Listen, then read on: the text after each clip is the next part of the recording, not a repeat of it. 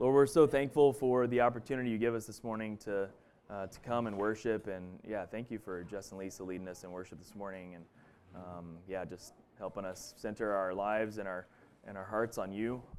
God, you're our perfect provision in every single way at every single time. And so, God, we thank you for that.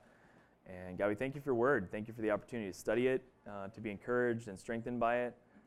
Lord, thank you that every word of it is useful for teaching and training, rebuking, correcting in righteousness, that we might be thoroughly equipped for the work you've given us to do.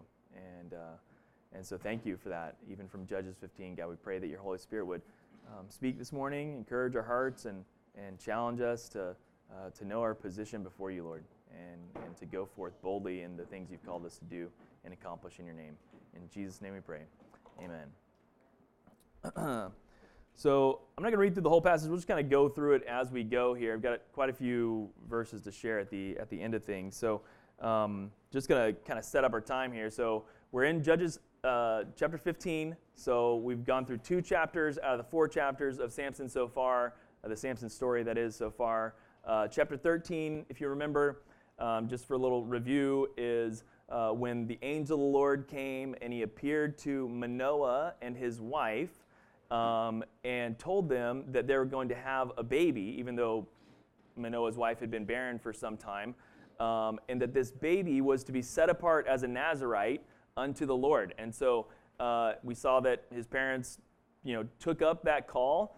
Were very inquisitive about what that meant and how to engage with that. Sought the Lord on that and said, Lord, what is to be his manner of life? What is his mission? How are we to do this?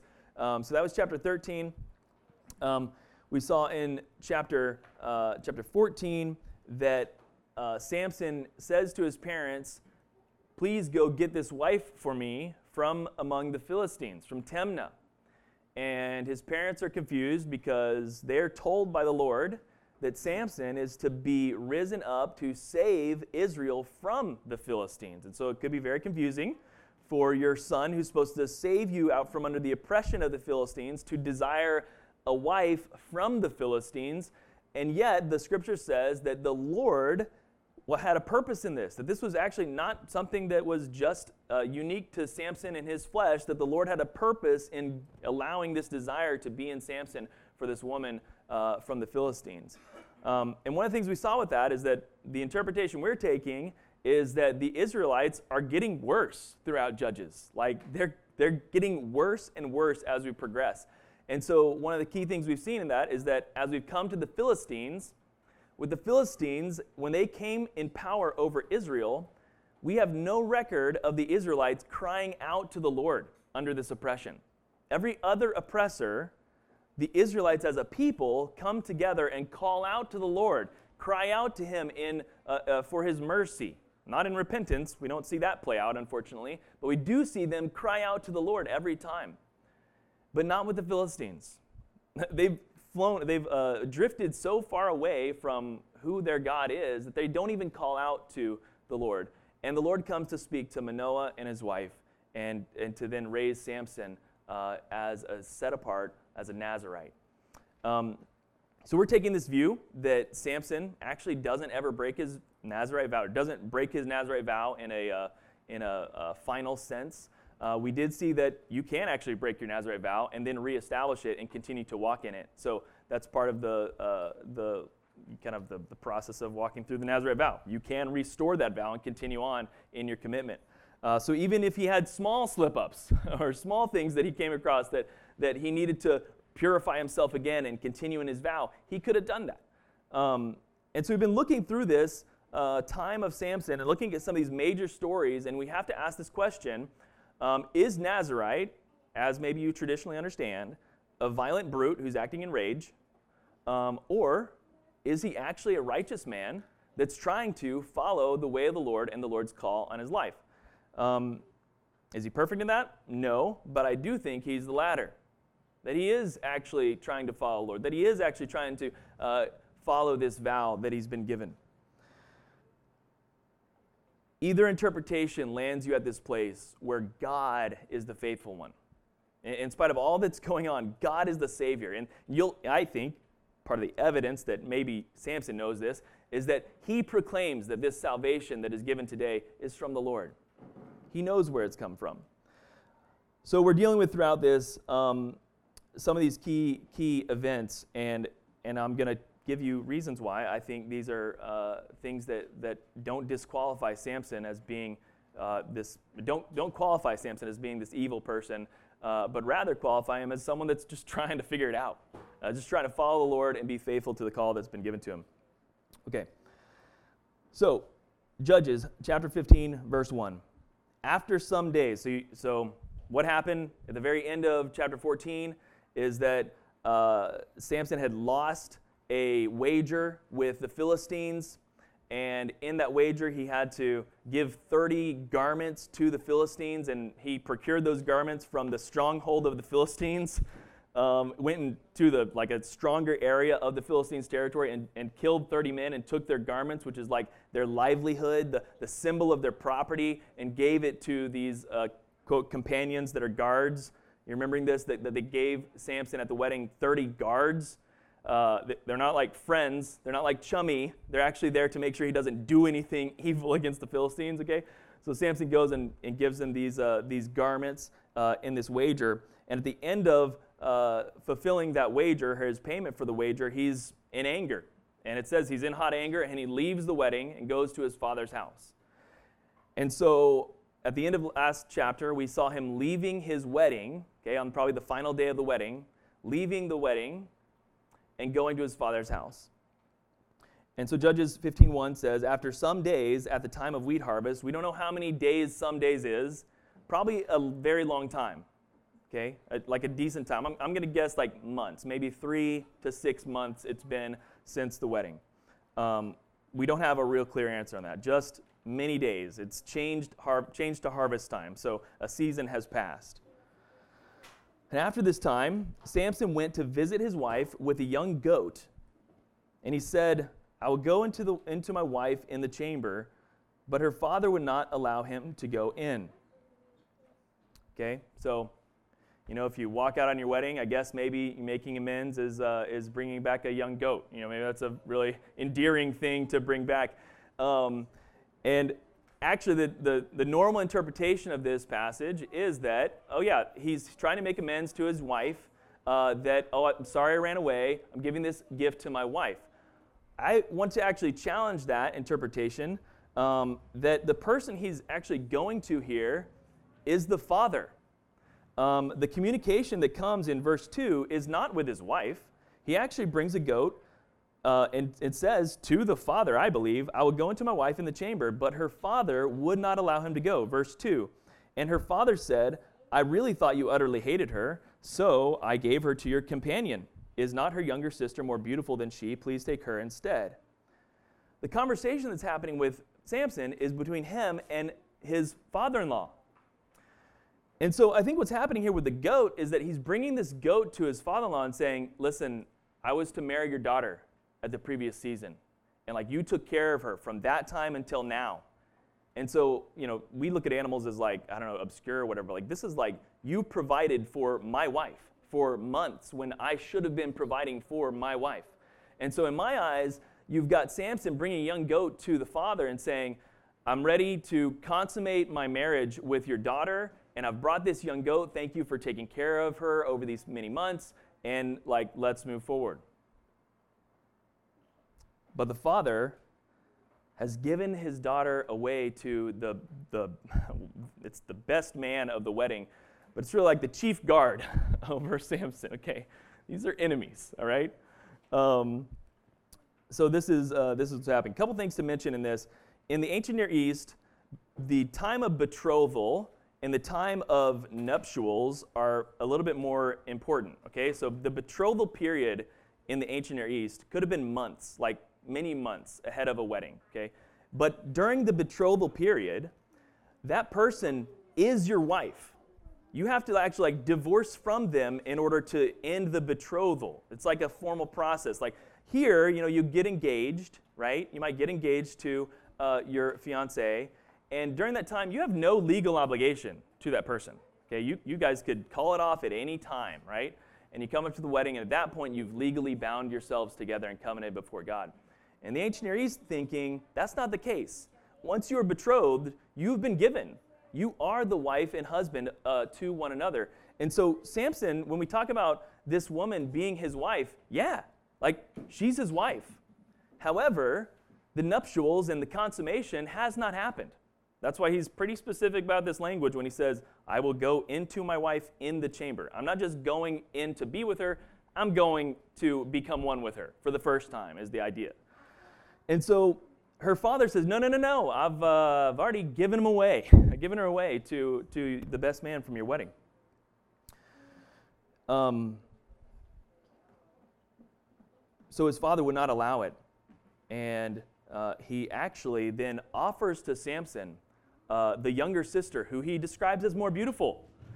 And so this is, I mentioned it last week, but this is part of my contention with the arguments against Samson, that he is just going after the flesh and just a violent character. I mean, the father is offering her a more beautiful prize. And he says, no, it's not about the visual for me. It's about this wife that I said, I think she's right in my eyes. He says, that's not it. I have been given a wife, and my wife is your daughter, whom you gave away to this companion. And we'll talk some more about that in a minute. So Samson says, when his father says, I've actually truly given him over to your companion, or her over to your companion, he says in verse 3, this time I shall be innocent in regard to the Philistines when I do them harm. And when we read that, this time I shall be innocent, the sense is not like I wasn't innocent when I did the prior things, but rather like I'm even more justified. It's not contrastive, it's comparative, okay? So it's like as I was justified in going down against Ashkelon, I am even more so justified now as I go against the Philistines in this action. And so he says, this time I'll be even more innocent regarding the Philistines when I do them harm. So, verse 4, Samson went and caught 300 foxes, and took torches, and turned them tail to tail, and put a torch between each pair of tails. And when he had set fire to the torches, he let the foxes go into the standing grain of the Philistines, and set fire to the stacked grain and the standing grain, as well as the olive orchards. And then the Philistines said, who has done this? And they said, Samson, the son-in-law of the Timnite, because he has taken his wife and given her to his companion. And the Philistines came up and burned her and her father with fire. Whew. Wow. So a lot of fire happening. Scary, right? Claire's like, what in the world is going on here, right? Yeah, intense. So foxes, just to get this piece out, it might really be 300. The word can be used for 30, but we don't have any reason to believe it's not 300. We just, this is a thing. So we do think that the word for foxes can also be used for jackals. Not that it makes it any more miraculous, honestly, but jackals were apparently herd hunters. They weren't solo like foxes. Foxes kind of hunt alone and kind of are lone rangers, so to speak, I guess, whatever that is. But jackals, they stay in herds. And so a jackal and a fox both are very abundant in this area. And a jackal, it'd be easier to catch basically a group of jackals together rather than foxes. Anyway, so miraculous story. He again, in a strange way, takes charge over the Philistines and by burning their grain. Right. So he takes 300 jackals or foxes, whatever they are, ties them together, 150 pairs, and lets them loose. Right. So they cannot control the direction they're going, and they just run over the grain, the stacked grain, and these olive fields. So the Philistines are, ticked off, and they are looking for who has done this. And upon investigation, they realize, and listen to the wording, it's Samson, the son-in-law of the Timnite. Okay, so the Philistines are looking at Samson and recognizing it was that guy that was at the wedding. This is Samson, the son-in-law of the Timnite. They recognize that the bond was there, right? They recognize that they are joined in marriage. And the reason they believe that Samson did this is because he has taken his wife and given her to his companion. So they also know that what happened was Samson's father-in-law gave his wife over to the best man from the wedding. And I just want to point out in this that you can actually go read the Code of Hammurabi, which is like the prevailing code of the time in the ancient Near East of like moral code, okay? And if you go back to the Code of Hammurabi and go to section, it's like sentence 161, okay? It is explicitly prohibited, okay, to give any wife to the specifically the best man of a wedding, okay? It was abhorrent to do that. And so this is exactly what happens, and the Philistines are looking at the Timnite and going, why did you break our law? Like, you broke our law. And because you broke our law, Samson did this to us. And so they think this is atrocious enough that they actually go and burn her and her father. Brutal. So you can see it kind of escalating. Samson is now even more mad, right? Because now this bride that was his is been killed. And so verse 7, it says this, Samson said to them, if this is what you do, I swear I will be avenged on you, and after that I will quit. And he struck them hip and thigh with a great blow, and he went down and stayed in the cleft of the rock of Edom. We don't really know about this idiom, hip and thigh, and what's the intention of it being described. It may be just describing that Samson again attacked them in a victorious manner. That's like a possible explanation, but we don't know like how that happened. Like it was a whole nother battle and he like attacked them or something, but after he attacks them once more, he goes down and hides in the rock of Edom. Okay, so Samson's hiding in the rock of Edom, and after this, the Philistines come up against the people of Israel. Verse 9, then the Philistines came up and encamped in Judah and made a raid on Lehi. And the men of Judah said, why have you come up against us? And they said, we have come up to bind Samson, to do to him as he did to us. And so 3,000 men from Judah go down to the cleft of the rock of Edom and said to Samson, do you not know that the Philistines are rulers over us? What then is this that you have done to us? And he said to them, as they did to me, so I have done to them. I want you to catch that the Israelites are, as this whole group of Judahites, right? 3,000 men come to Samson and don't inquire about like what the situation was. They just know that they're feeling uncomfortable now because the Philistines are mad at them. And they're saying, the Philistines are our rulers. Not only are they not crying out to the Lord, they're subjecting themselves to the Philistines as rulers. They're saying, these are our rulers. Is not the Lord the ruler of Israel?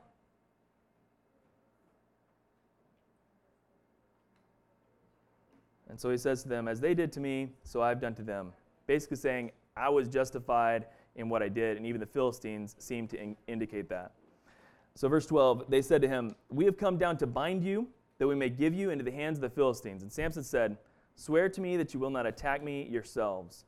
They said to him, no, we will only bind you and give you into their hands. We will surely not kill you. So they bound him with 2 new ropes and brought him up from the rock. As he's brought up to Lehi, just continue on in verse 14 to 17, when he came to Lehi, the Philistines came shouting to meet him. Okay? So he's being delivered by 3,000 of his own countrymen into whatever, a plain of some kind where the Philistines are gathered. And as they put Samson out there, the Philistines charge this one man, shouting at him, yelling at him, right? And verse 14 continues and says, then the Spirit of the Lord rushed upon him. The ropes that were on his arm became as flax that has been caught on fire, and his bonds melted off his hands. He found a fresh jawbone of a donkey, which we think this is like a bone that hasn't yet become brittle. So it might not have like carcass on it, but it's also not been old enough to be brittle. So it's like a nice hard bone for whacking people with, okay? It's like the perfect jawbone is in his hand, right? He found a fresh jawbone of a donkey, put out his hand and took it, and with it struck down 1,000 men. And Samson said, with the jawbone of a donkey, heaps upon heaps. With the jawbone of a donkey, I've struck down 1,000 men. And as soon as he finished speaking, he threw away the jawbone out of his hand, and he called that place Ramath Lehi, which is the hill of the jawbone. So, it's very, very smart guy. Good naming conventions here. So, okay, so Samson is now set on fire the standing grain with foxes, has struck the Philistines with a mighty blow called hip and thigh, a victorious blow against them. And now he's come against them and destroyed 1,000 men with a jawbone, right?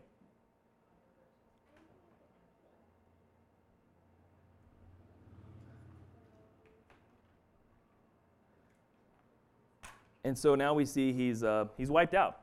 He's tired, actually. I know it may be surprising, but after this, he's tired.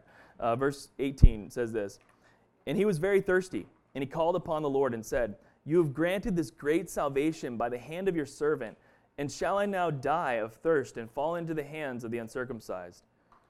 And God, verse 19, split open the hollow place that is at Lehi, and water came out of it. And when he drank, his spirit returned, and he revived. Therefore, the name of it was called En Hakor. It is at Lehi today. And he judged Israel in the days of the Philistines for 20 years.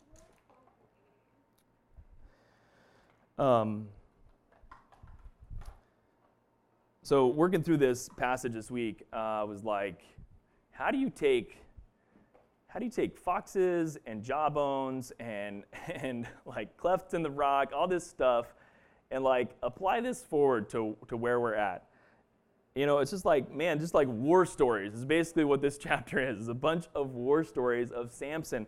And so I really struggle with like what we're supposed to land on with this. But I think the Lord wants to challenge us with a few things. And I'm going to walk through them. There's 3 or 4 things that I think the Lord wants to draw out from this as we reflect on what Samson has done and how the Lord has used him against the Philistines.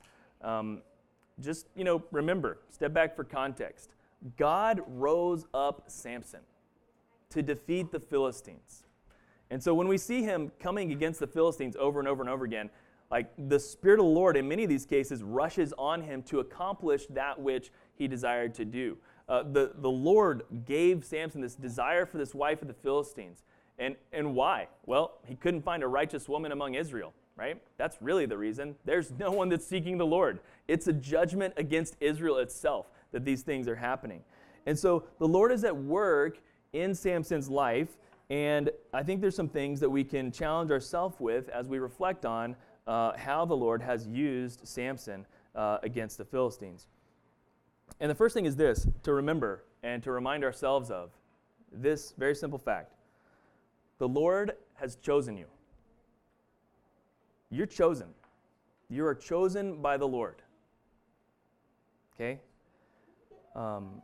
In the very same way that the Lord, the angel of the Lord, showed up to Manoah and his wife and told them their son would begin to save Israel from the hand of the Philistines, in just as miraculous a fashion, 2,000 years ago, Jesus, the Son of God, came to earth, lived a sinless life, gave himself on a Roman cross for the atonement and sin of the world. He has chosen you. If you're breathing, okay, you're chosen. God is after your heart. Can I decide who's in, who's out, whatever? Listen, I don't want to even debate any of that. I just want you to know that Christ has died for you. Amen. The Lord has chosen you. You need to hear this, that he is coming after you with all that he's got. With his very son, he's come after you. And so the Lord chose you, and he's calling you to respond to him in repentance and faith, repenting of your sinful nature before a holy God and calling on Christ as your only Savior and Lord. It is miraculous to look back at Samson's life and go, he shouldn't exist. Like there wasn't anybody calling on the Lord at all at the time. And the Lord comes to Manoah and his wife and says, hey, I'm going to give you a son. I know you're barren, but I'm doing something. Even though Israel will not call out to me, I have found a couple, and I'm going to give them a baby that's going to come up and raise them up from the Philistines.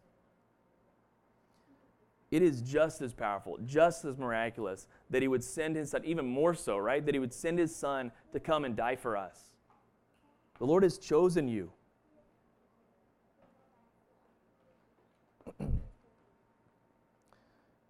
It's easy to move on like past that fact in our lives, but the truth is we need that truth in our heart every single day. We need to remember that like God, he's completely coming after me. He wants my whole heart. He wants my whole life. And he knows everything about me. He knows my past. He knows my brokenness. He knows my difficult way in which I follow him. And yet still, he has chosen me. Yet while I was an enemy, while I was a sinner, he chose me. Second, the Lord has equipped you with talent as a means of provision and worship.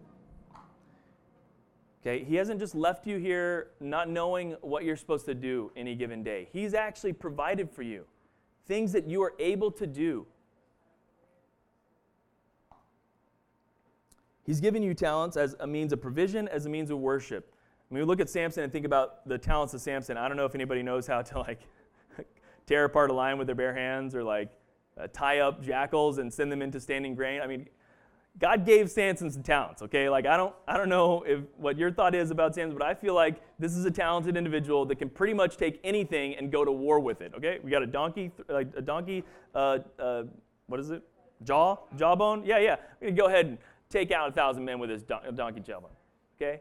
Like he was a very resourceful individual. He was able to take very little, a lot of lemons, okay? A lot of lemons and make some serious lemonade, okay? And so, yeah, you may be looking at yourself going, well, I don't know what God's given me. Like, if you got a jawbone sitting around, you could do some work, okay? I was always encouraged when I graduated high school. One of my parents' friends was in the concrete industry and had actually become very successful in concrete forms business. And he gave me, as a graduation gift, a shovel. Right? And there's two good things about that, right? Like, one, you can always find work, okay? If you can work a shovel, okay, if you're willing to work a shovel, you can always find work. And two, you don't want to work with a shovel, right? Like, this is not where I want to be, but it is a reminder that even if things are hard, I can find a way, right? And that is a grace. That is a mercy from God, that he's equipped you with talents and abilities to provide in a way that is worshipful. 2 Thessalonians 3:10 to 12 says, man, for when we were with you, we gave you this command. If anyone is not willing to work, let him not eat. For we hear that some among you walk in idleness, not busy at work, but busy bodies. Now such persons we encourage and we command and encourage in the Lord Jesus Christ to do their work quietly and earn their own living. God has given us all we need to put our hands to the plow and work. And does it produce the fruit that we expect? Maybe, maybe not, okay? But let's just not just sit back and go like, oh, I wonder what we're going to do. Seek the Lord and ask how he would put you to work. And listen, we all go through all kinds of very challenging seasons where we don't know where the work is going to come from or how we're going to get there, or like if we're even allowed to work, right? Like if we're even allowed to work at the time, right? And we walk through these very difficult things. But man, let's not be idle in that. The call to our hearts is to find where God is providing for us and how he is touching us to go forward and move and work. Samson didn't have a lot to draw on. Not a lot of community, not a lot of resources. But God used him in a mighty way. He gave him talents to do so. In our work, we got to work with fear and trembling. Ephesians 6:5-9. Bondservants, obey your earthly masters with fear and trembling, with a sincere heart as you would Christ. Not by way of eye service or as people pleasers, but as bondservants of Christ, doing the will of God from your heart, rendering service with a good will as to the Lord and not to man. Man, whatever it is the Lord has given you to do it unto the Lord's glory. Samson's call was to come against the Philistines, and he looked for those opportunities as they came up. And I think God was molding and shaping him in the midst of that too.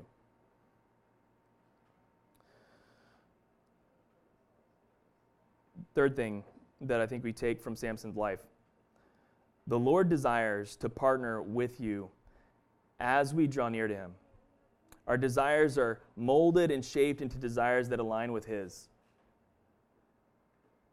I don't think Samson knew that when he went among the Timnites and saw this woman that he was like, she seems right in my eyes. I'm attracted to this woman, and it's more than just physical beauty. It's something deeper than that. It's a real draw that has been given to me, right? God put that desire in him. Okay, we've talked about it in the marriage study, right? The Lord has brought together those who are married for a purpose and a reason, and he's using those relationships in a very purposeful way. Exactly true with Samson and his wife from Timnah.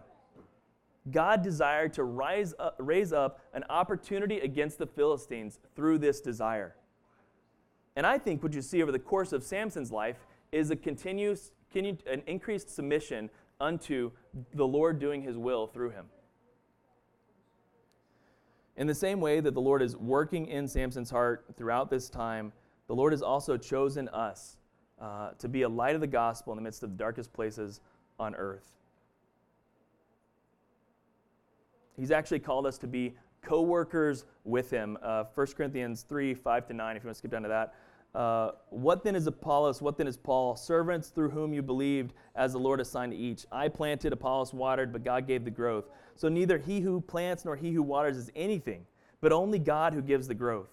He who plants and he who waters are one, and each will receive his wages according to his labor. For we are God's fellow workers. You are God's field and God's building.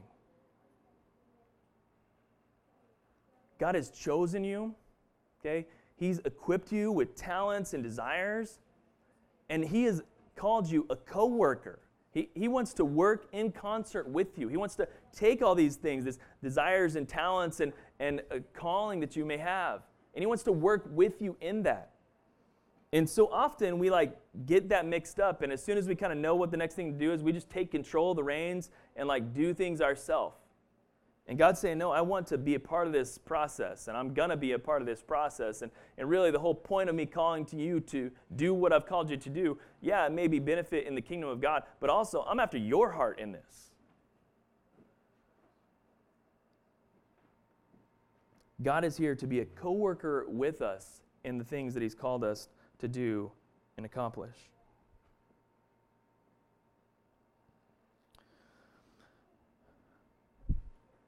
And listen, we all know, we've been following, there's a lot of people in this room that have been following the Lord for a long time. And we know that, yeah, this is a familiar word, right? God has chosen us. I know that. I've known that for a while now. God's chosen us. Praise God. And I got nothing, I got no merit to offer him, I got nothing.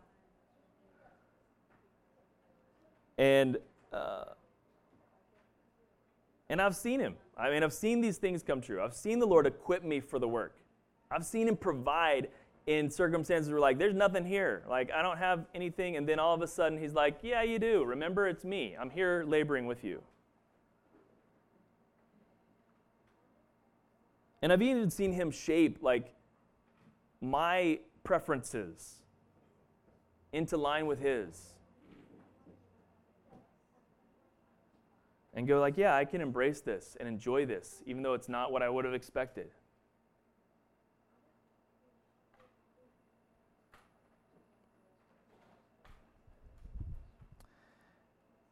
And the interesting thing is, knowing all those things, right? Knowing he's called us, knowing he's equipped us, knowing that he's working through us and all the desires that are within us and doing this all together in an amazing way, you still come to places, right? Where Samson came to. And he's thirsty. Right? At the end of this passage, okay, all these great things happen. Destroys the Philistines' grain, has this huge justice interaction with the father-in-law, destroys 1,000 men with a jawbone. And the end of it, he's going, I'm thirsty. Are you going to let me die here of thirst in the land of the uncircumcised? Cries out to God.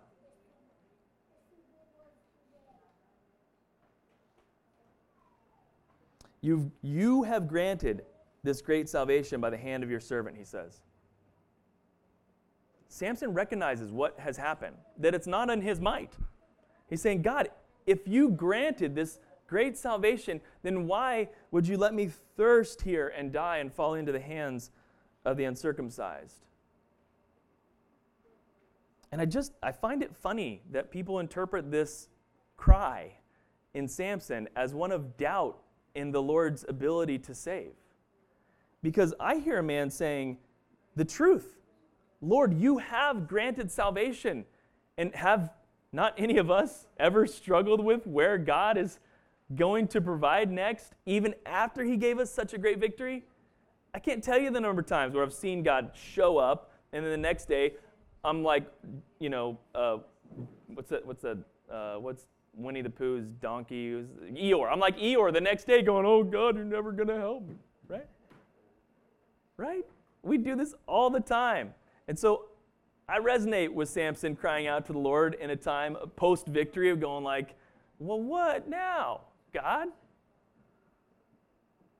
And the cool thing is that God shows up to the humble-hearted, okay? He doesn't show up to the proud. He shows up to the humble heart.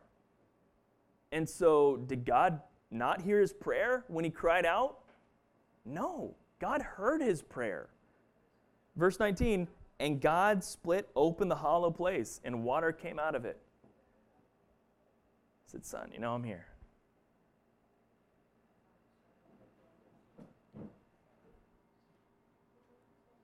And so even when we feel poured out on the task the Lord has given us to do, even in that moment of feeling poured out, God is our salvation and God is our provider. Even in those moments, we can go to him and count on him. And man, I don't know how he's going to provide for you in that moment, if it's going to be like water coming out of a rock, but it will be specific to where your heart's at. I guarantee it.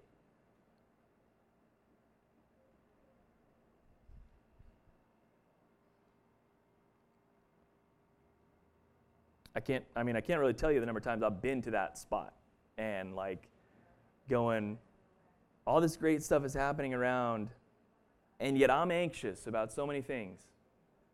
And all it took for me to be at peace was Christy coming to me and saying, look at what God has done. Is he not the same God? Why don't we stop being anxious and pray? And the peace that transcends all understanding guards my heart and soul in that, right?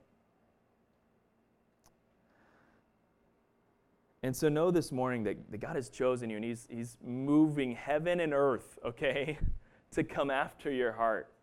And he's got a very specific purpose for you this morning and this coming week, and so look for it and have eyes for it, man. And when you get weary this week, and when you're like, I'm just tired and I'm done, guess what? This work that God is allowing you to do is for you to see that he is your provision even then. And as deep as you go in that in the Christian life, he will not fail you. He will continue to give you the provision you need, exactly what you need in every single day. And is it lots of money? Is it the right amount of food or water or shelter or whatever it is? No, it might not be those things. It might simply be him saying, I am here with you now. That might be all he gives you. But I guarantee you it will be enough.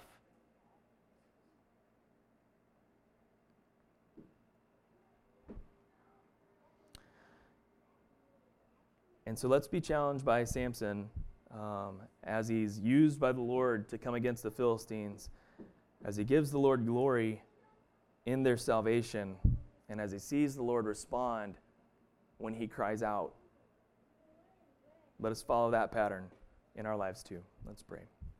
Lord, we thank you so much for your word. We're challenged. We're encouraged by it. It's hard to understand some of these things that are so culturally distant from where we're at. But God, we know even now in our day that you are faithful, and we have seen you be faithful at every turn. We literally thought all these walls would fall down by now, but they haven't. And so we thank you, God. We'll see you continue to work in the way that you work, and we'll be surprised by it over and over and over again. Let us not despair. Let us not lose hope. Let us continue to cling to the rock of our salvation. God, I can't imagine the toil that Samson was in when he was sitting in the rock. He just lost his wife at the hand of the Philistines and probably had no idea what to do. And then, God, you showed up and you rushed upon him again and showed him that you hadn't left him, that you were with him that whole time. And you gave him a great salvation. He gave you glory. So, God, help us to cling to you in the same manner. In the hills and valleys that we face, God, I pray that you would help us to continue to have our eyes on the cross and what you've done for us and accomplished for us there. In Jesus' name we pray. Amen. Amen.